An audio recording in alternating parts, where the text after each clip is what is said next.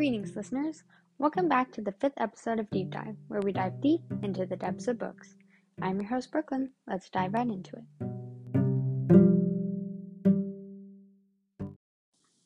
Thank you all for coming back for the 5th episode of Deep Dive.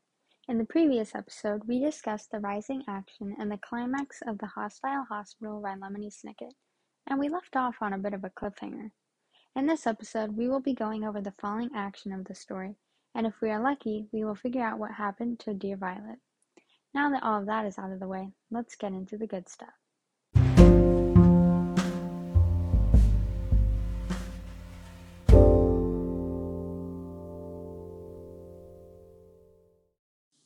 In episode 4, we ended off going over the climax, or in simpler terms, the turning point of the story. Violet Baudelaire sacrificed herself for the good of her siblings and remained behind whilst Klaus and Sunny escaped the clutches of Esme, Gigi, Genevieve Squalor. We pick back up with the remaining siblings listening in on an announcement over the intercom system from their makeshift home in the unfinished half of Heimlich Hospital.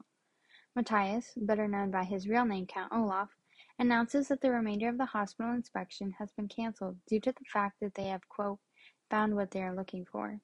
We can all assume that this means Esme did indeed manage to capture Violet. He continues on to say that the remaining Baudelaire murderers have been spotted within the confines of the hospital. He orders everyone to keep an eye out for them. If spotted, they are to capture them and then report them to the police.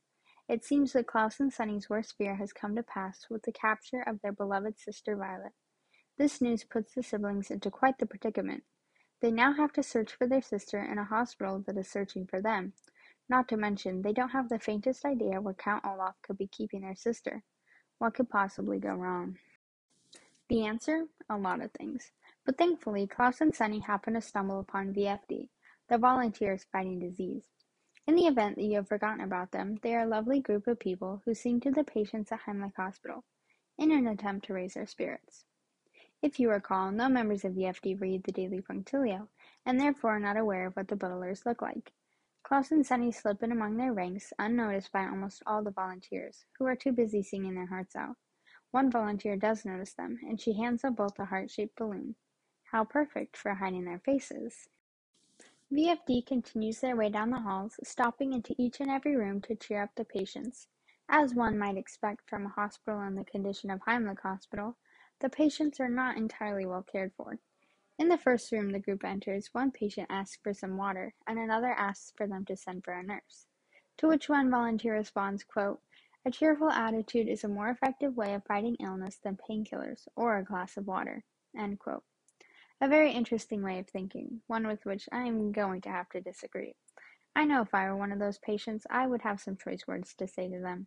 Actually, I probably wouldn't say them, but I certainly would think about it. Moving on. The siblings continue their search for their lost sister with every room they enter, to no avail. After wandering around the hospital for several hours, Klaus and Sunny begin to lose hope. Just then, there's an announcement over the intercom. What could Count Olaf possibly have to say this time? He starts off by saying that today is a very important day, and then continues on to say, quote, in precisely 1 hour, a doctor will perform the world's first cranioectomy on a 14-year-old girl, end quote. Cranioectomy? Cranio refers to the head, and ectomy means removing something. Removing her head? My goodness, Count Olaf is horrible.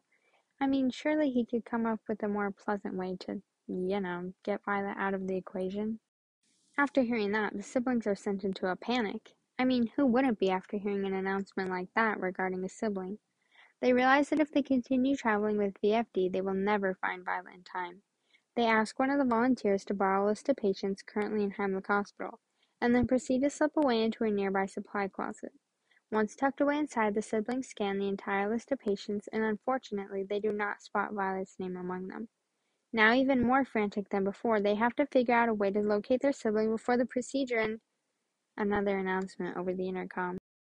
Matthias requests that Dr. Flacutono reports to the surgical ward of the hospital to prepare for the cranioectomy. Well, I suppose that this announcement was actually rather helpful. Now the siblings know where Violet is located, and that will make searching for her name amongst the patients a little easier, if they could just find her name. After Matthias finishes his announcement, Klaus has a realization. What if Violet wasn't listed under the name Violet, but is being concealed with the use of an anagram? For those of you who are unfamiliar with the term anagram, it is a term that refers to moving the letters around in a word to make another word. For example, if one were to arrange the letters of race, they could make the word care. With this new discovery, the siblings returned to the list, searching among the names of the patients that are in the surgical ward. They eliminate all names that don't include a V, which narrows the number of potential people to 4.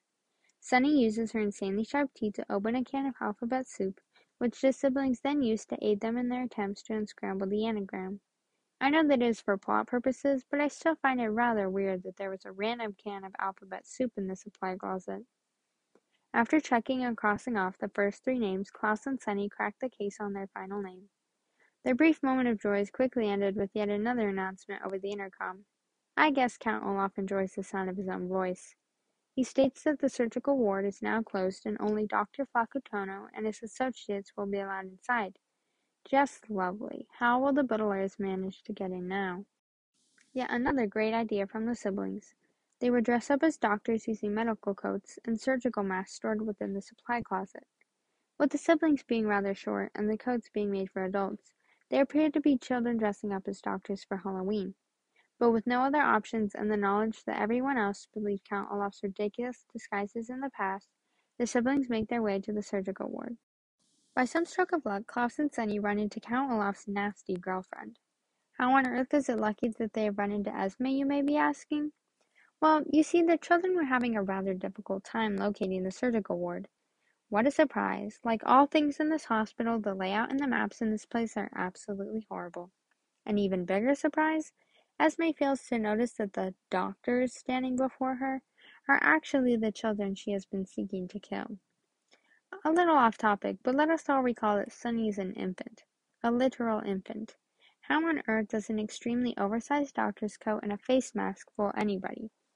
I know, Brooklyn, get over it. They're children's books. It doesn't have to make sense. I just had to voice my concerns. Enough of my ranting, though. Let's continue. Esme leads Klaus and Sunny towards the surgical ward, handing the rusty knife that will be used for the operation to Klaus. Once inside the surgical ward, Count Olaf's other henchmen and women do not notice that the siblings are not in fact the doctors. What a relief. The siblings learn through conversation amongst the associates of Count Olaf that Violet has been anesthetized and that they are the doctors that are going to be performing the surgery. That has got to be traumatizing for these children. After discussing their hatred for the Baudelaire orphans for some time, the group finally makes their way to the operating room. I cannot imagine knowing that you are marching into a room full of enemies and your older sister is under anesthesia. The pressure to come up with a plan would be crushing. I mean, if they fail, then that is the end for them.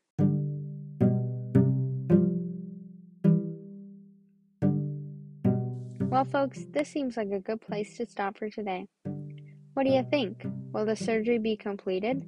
Will Klaus and Sunny's identities be revealed? How will the siblings possibly escape the clutches of Count Olaf? Make sure you return to figure out what happens to the Baudelaire siblings next time on Deep Dive.